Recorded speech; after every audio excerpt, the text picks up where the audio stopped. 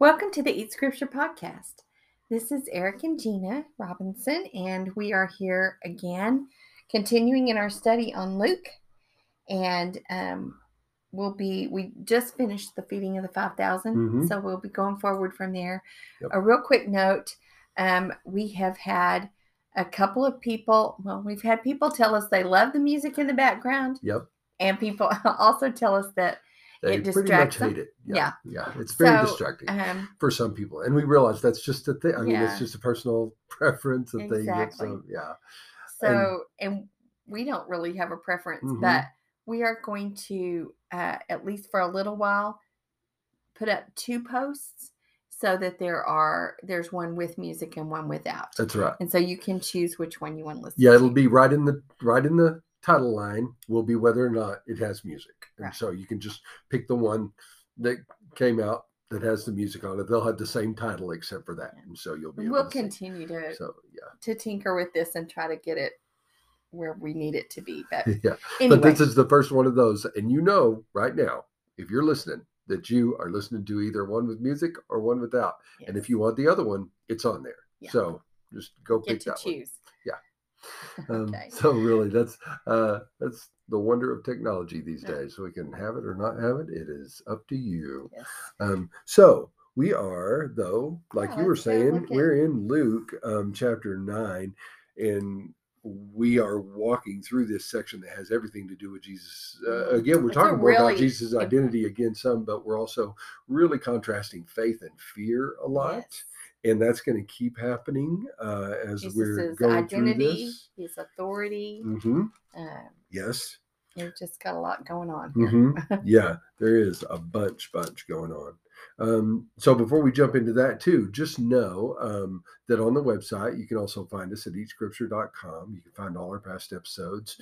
You can find some resources there to help you, different articles. I've written a couple of books that are about Jesus throughout the Bible. And really my goal was to show you some things that you haven't seen before about just how clear the Jesus story is in some places that you might not be used to seeing it, but boy, once you see it, it's just abundantly clear. So feel free to look through that and to think about that. Also, there's a donate page on our website.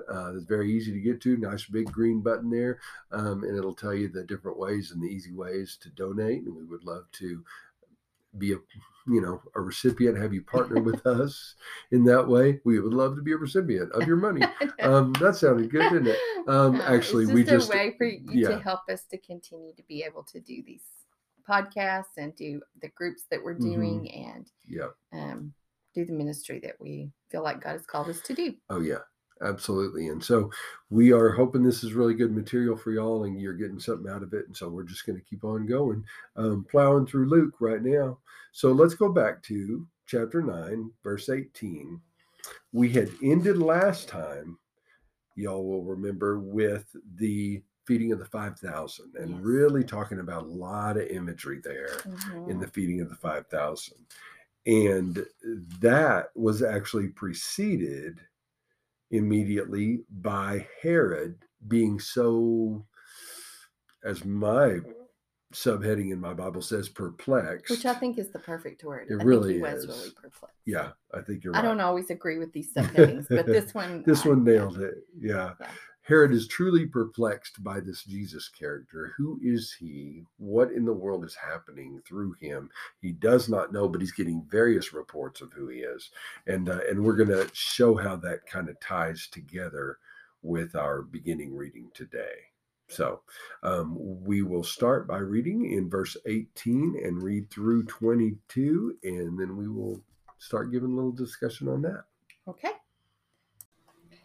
Now it happened that as he was praying alone, the disciples were with him, and he asked them, "Who do the crowd say that I am?" And they answered, "John the Baptist. But others say Elijah, and others that one of the prophets of old has risen." Then he said to them, "But who do you say that I am?" And Peter answered, "The Christ of God." And he strictly charged and commanded them to tell this to no one, saying, "The Son of Man must suffer many things and be rejected by the elders and chief priests and scribes and be killed, and on the third day be raised." Oh, this is very interesting. Mhm. There are actually some differences in here that are kind of going to be fun to kind of point out that Luke does that the others don't do, or something that he leaves out that, Right. that they do include, different things like that, that I think will be really good for us to look at. Now, the first thing maybe to note is, as you were reading there, verse 18 through 20, specifically maybe, let's say 19 through 20 or 19, John the Baptist, people are saying maybe that's who Jesus is. Others say Elijah, and others one of the prophets of old Yeah. that's So risen doesn't again. that sound familiar? Yeah, that sounds so familiar to a reader who's been reading through Luke and has just been reading a few verses before, verses 7 through 9 of this same chapter.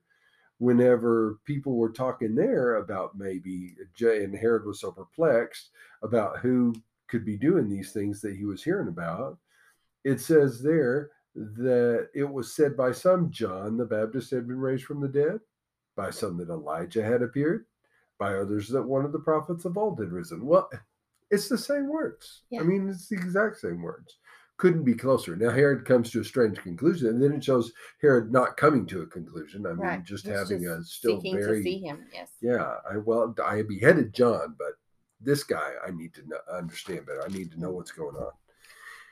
Now, But those then two I have this stories, big right, wonderful being on story of each side of the feeding of the 5,000, that's right. immediately tell us that this story of the 5,000 Must be very significant. is significant and in the middle.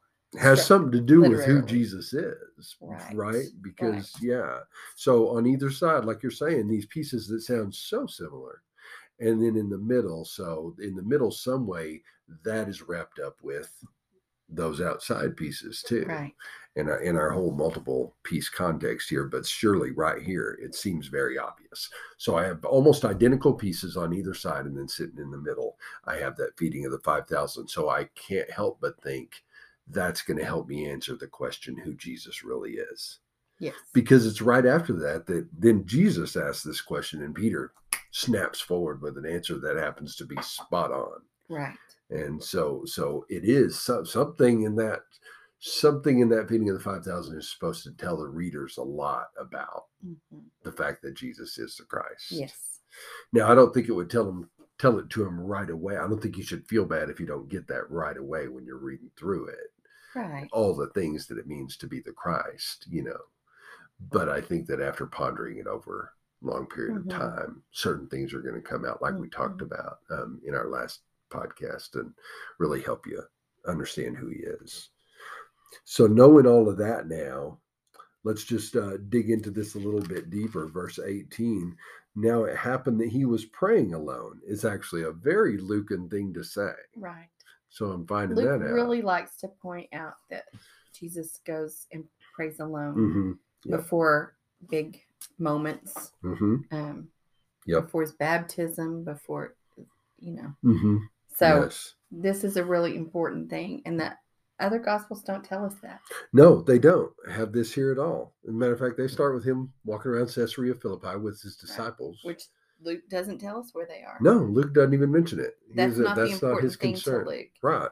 He's making a big deal out of how Jesus is so consulting his Father all the time. Yes, constantly returning to a place with his Father in this prayer, this lone prayer that he does.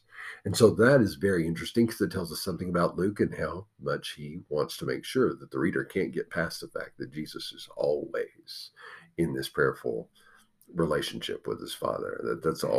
He's always praying alone. And so that's what he starts this little piece by talking about, is how he's praying alone, and then the disciples are with him, and then he starts which asking it doesn't mean them, the disciples aren't there. It means right, he's away from the crowds. Right. Yeah. Right. When he's praying alone, he's away. Right. Yes, exactly. Away from that big group. Because that sounds like it's contradicting itself. Follows him around. Yeah. Right.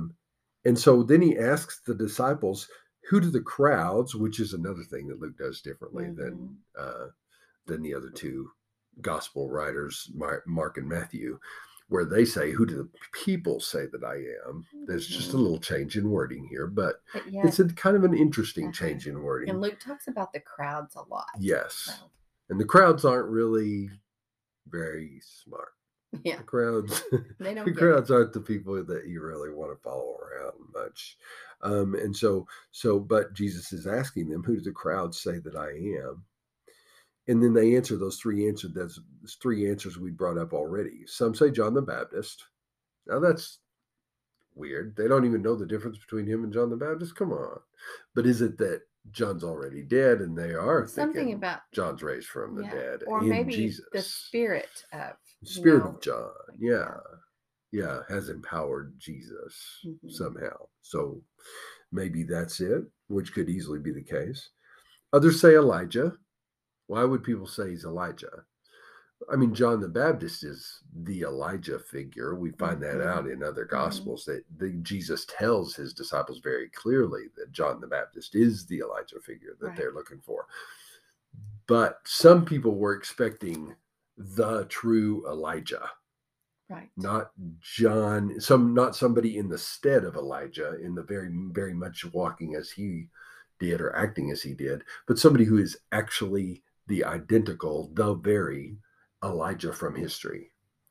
Now, why would they say that? Well, do you think? I think because Elijah didn't die. I think you're right. He just went up into the clouds. Yeah. A chariot. Yeah. You know? So if you're reading your Old Testament, you're expecting, maybe God took him away before he died so that, he'll return. Huh. So there have been some sentiments, that have been passed around that are got some very the expectations are very high that maybe we'll see Elijah actually return because he didn't die. Right. So that's a part of what they're thinking of in Jesus, and maybe that's what's happening. And then others also, maybe one of the prophets, some prophet. He seems like a prophet. Exactly, very much a prophet. And he does prophet-like things. I mean, we can look at one of the other Gospels brings up Jeremiah. Matthew brings up Jeremiah. Maybe they say maybe he's Jeremiah or one of the prophets from old. And so if you read Jeremiah, well, Jesus does have some Jeremiah-seeming traits and things that he's got some Moses traits. Exactly. I mean, these are all things that were types. They were people who were types of Jesus. Yes. Prophets were big types. Yep. So it makes sense. It makes sense. It totally makes sense. They're seeing it, but they can't see it clearly, and they don't know what they're looking at. So. Yes, I agree completely. And then in verse 20, he says to them, but who do you say that I am? Who do you say? And this is where Peter very clearly answers him. I think that's the question he asks us all. Yeah. Who do you say that I am? That's right. There'll always be rumors floating around. There'll always be people lots of talk, speculation. Who was Jesus? And people trying to play it down and, figure out, was he this or was he that? That's right. But the important thing is, who do you think he is? Yes. So when Peter answers the Christ of God, that's a great answer. It's a great answer. It's just not in Peter's mind fully fleshed out. Right. Yet. They just don't know what that means. That's right. They have an idea that's really saying he's the Messiah of God. That's exactly right. And so in Greek, Christos is the same as the Hebrew Mashiach or Messiah that we use. So that's all. So he's saying he's the Christ. They've had this idea that this Messiah is coming. I mean, they're looking for one in the line of David who's going to come and take a throne. And so they have a different idea of what the Messiah is. That's the thing. Than who Jesus is going to turn out to be. So he's going to have to do some teaching now on what that means. Yes. So immediately when Peter confesses it, which it's a good confession, it's a solid confession, it's true. It's as far as he could go at that moment. Yes. But then immediately in verse 21, Jesus strictly charged and commanded them to tell this to no one. Same thing he does in Mark and Matthew. I mean, Luke shows him doing it here too. Don't tell anybody. And of course, I think it's true that the reason why they're not allowed to tell anybody is because there are way too many expectations from culture about what it would mean to be the Christ. And so if they just go around spreading the news, hey, we found the Messiah, we found the Messiah, we found the Messiah, come see him. everybody who shows up gonna is going to cause show a- up with yeah. a pitchfork in their hands, ready to go against, Rome. Right. A lot of them are, not everybody, but a bunch of them are. And that, I mean, because a It's lot of just people going to are cause a lot of so feelings on every many- side, Yes. and he's not ready for that. Yeah, he needs to redefine this role some. Mhm. And they're not ready. They Mhm. don't understand what this means. So No. he needs time to Help put them. into them Yeah. what they're going to have to do after he's gone. Yes. So, And they're never going to truly get it until post-resurrection. right. Until after. They're going to remember all this later. Yeah, exactly. So he starts we doing don't that. either. No, right. We don't get it I until mean, it when takes we us a make long a time to get. confession, Yeah. who we say that Jesus is, Who we Jesus don't is for really us. understand that either, and it takes a lifetime. To really to start get it. fleshing out the fullness. Oh, yeah. And we probably this is won't get it until this we're is with who him. Jesus, right? Exactly. That's so true, man. It's easy to judge the disciples on that level, but I'm telling you, we do. You are so right. We do not get that. It takes a long time to really understand. I think we read this better. next part. So, I mean, this is partly why I'm thinking about this, because I just think it's easy for us. We've heard this our whole life. We know the story already. Mhm. But they didn't know all of this. That's right. They Verse had no 22 clue this is what was coming. Brand new. Yeah. Right, exactly.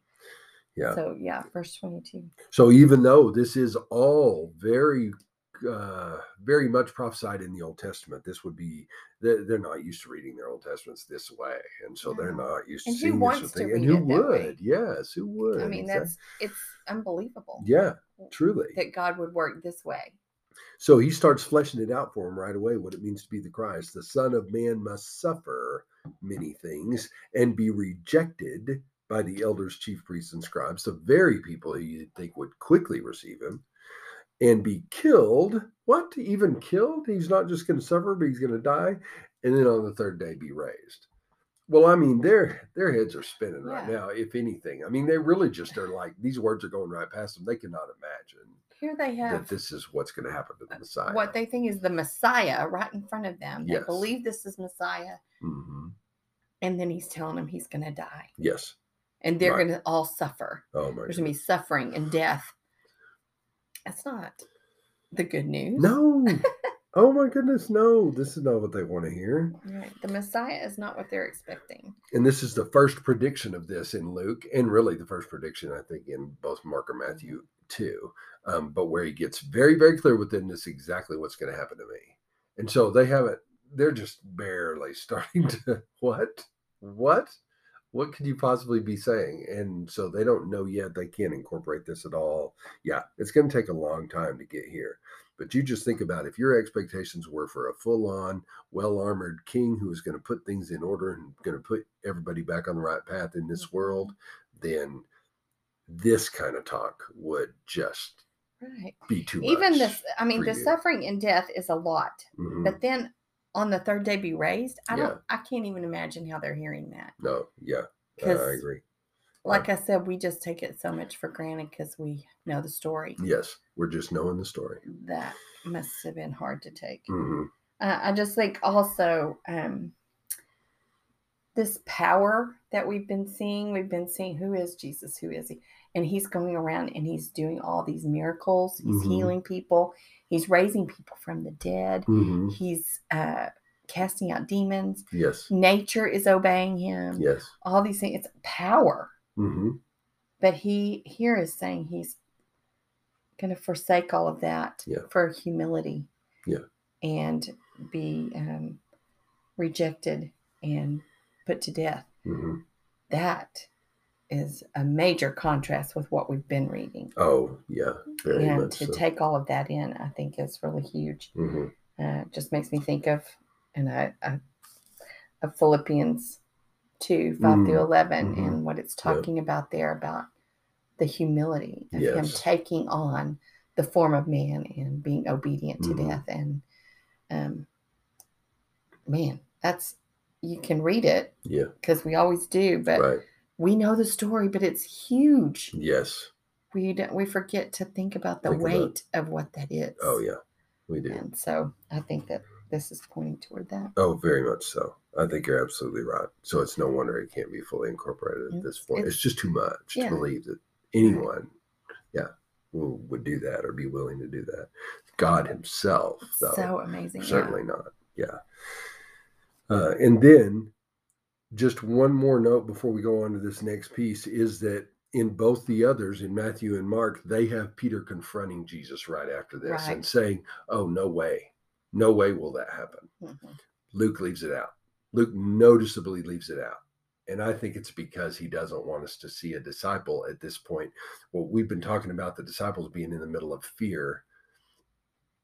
Just every time here, are they going to choose fear or are they going to choose faith? Right. And right now, we don't want to just see a disciple forcefully confronting Jesus about, hey, no, that's not how it's going to happen, Jesus. And then Jesus having to put them in their place. Right. We're getting very much more the picture of the disciples just confused and fearful, but being faithful anyway. Are they going to choose to be faithful anyway? I just see their eyes great big. And like, what? Yeah. What are we doing? I think that's how Luke wants us to see them right now. Yeah. So we'll go on to verse 23 and we'll read through verse 27 to wrap up today. Okay. And he said to all, if anyone would come after me, let him deny himself and take up his cross daily and follow me. For whoever would save his life will lose it, but whoever loses his life for my sake will save it. For what does it profit a man if he gains the whole world and loses or forfeits himself? For whoever is ashamed of me and of my words, of him will the Son of Man be ashamed, when he comes in his glory and the glory of the Father and of the holy angels. But I tell you truly, there are some standing here who will not taste death until they see the kingdom of God. Man. Well, this is really another very kind of hard-hitting passage when you realize what Jesus is talking about. But at this point, of course, the disciples, what's this whole dying on a cross idea? What's this whole carrying my cross behind you thing you're talking about? Talking about a cross. No, all of a sudden, exactly. What are we and talking now we're about? bringing up crosses and carrying crosses. I mean, that's what convicted people do. And they've seen people who've tried to go against Rome who've wound up on crosses. And now you're saying straight up that we're going to be carrying crosses. What kind of messiahship is this? What kind of kingdom are you establishing? You don't have any more faith in your own setting up of your kingdom, Mr. Messiah, than to call us to go ahead and carry your cross? Probably going to lose anyway. Is that what you're saying? I mean, and so it's a really strange way to talk. And it's one of those ways to talk where it's like, if we were to try to make it a modern analogy, we might be saying something. If a guy got up and told the crowd, okay, hey, I want you to come with me. And for those of you who do, you're probably going to want to carry an electric chair with you, your own electric chair with you. That would dissuade some people from following, you would think. A lot it's of inevitable that this is going to happen. Yeah, that's the way that it would come across without question. And if that's true, then of course we know that's exactly what Jesus is trying to put across. Mm-hmm. He's just putting it across in a very stark way, and he's talking about what you're going to have to be willing to do in your heart to truly die, to truly be willing to die if you're going to follow him. Dying to yourself, first of all, let alone being willing to die for him, even physically in this world as necessary. I think it's an interesting thing because it is the matching piece of the section in the first part of chapter 9 where he sends them out to do the ministry, and he tells them not to take anything and to, and that they will be rejected in some places.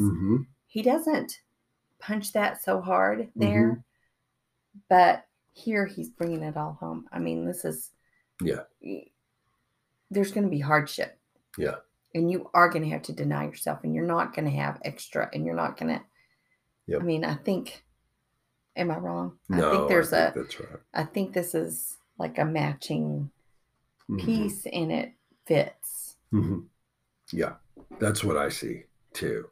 The reality of it is, and he's getting more realistic with them here.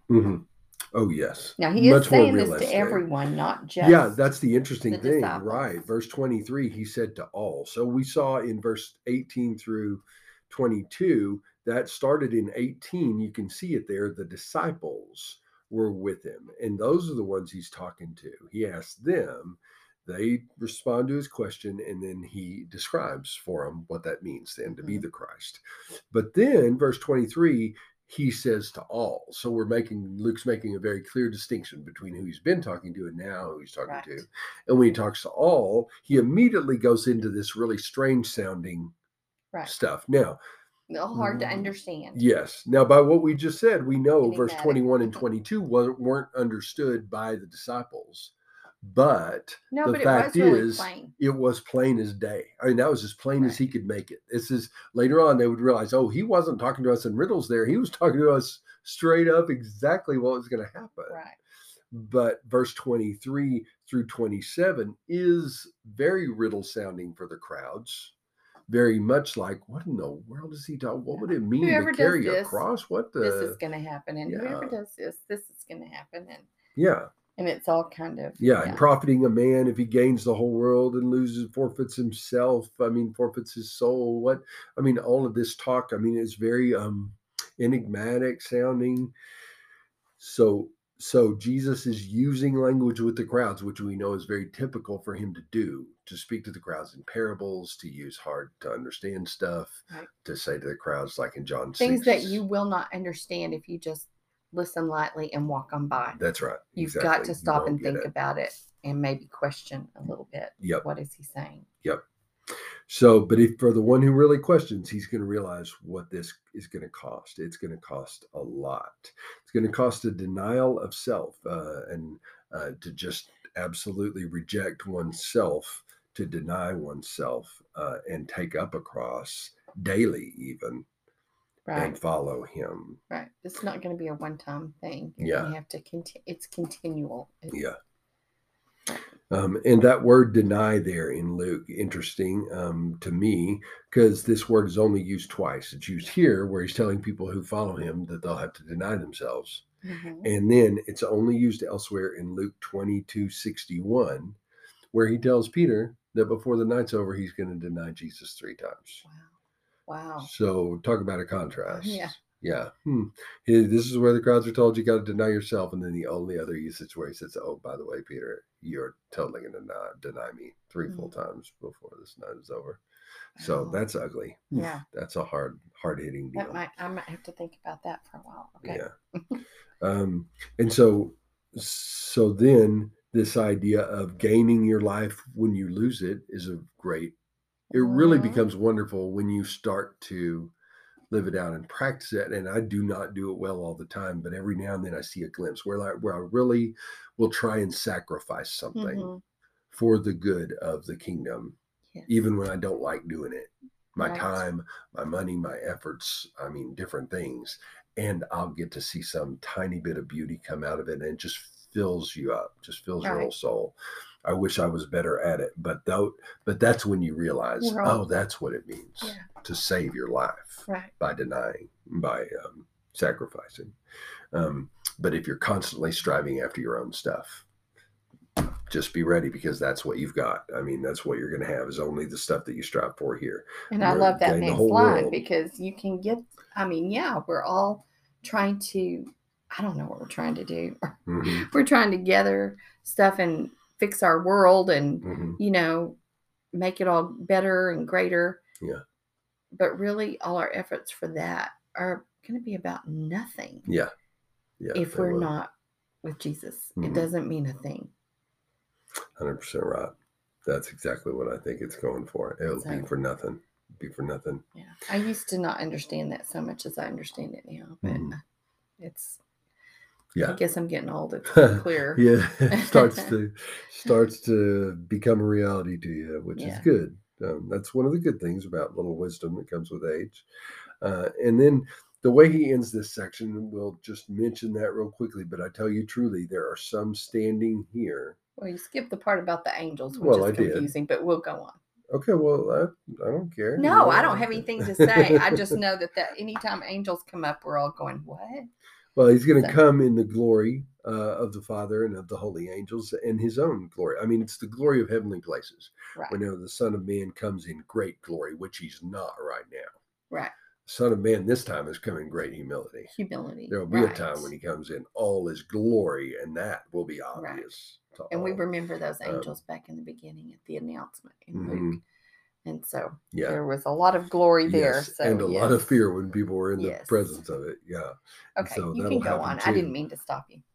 But I tell you truly, there are some standing here who will not taste death until they see the kingdom of God. Right. And that is an interesting phrase to try and figure Right. out. And what A does lot he of mean by people have tried to some? figure that one out. And, yeah. So I think that what he's talking about here is that there's going to be a day when the power of the kingdom will be obvious. The kingdom of God, the reign of God will come in fully, and it'll become very obvious, and it'll happen before there'll be some who are listening to him this day who will still be around to see that happen. Right. And so I think if he would have meant the very next passage of the Transfiguration, he could have put it a different way. I think the way that may be a speaks, preview. Yes, maybe, come. exactly, kind of a preview of what's coming. But when he's talking to the crowds and saying the word some, Right. It sounds like to me we're talking about what he's referencing is 40 years in the future, whenever the kingdom, the reign of God breaks in very strongly in Jerusalem, and its religious leaders, the religious elite, and all of those who've gone far afield of God's ways are judged, and it's clear.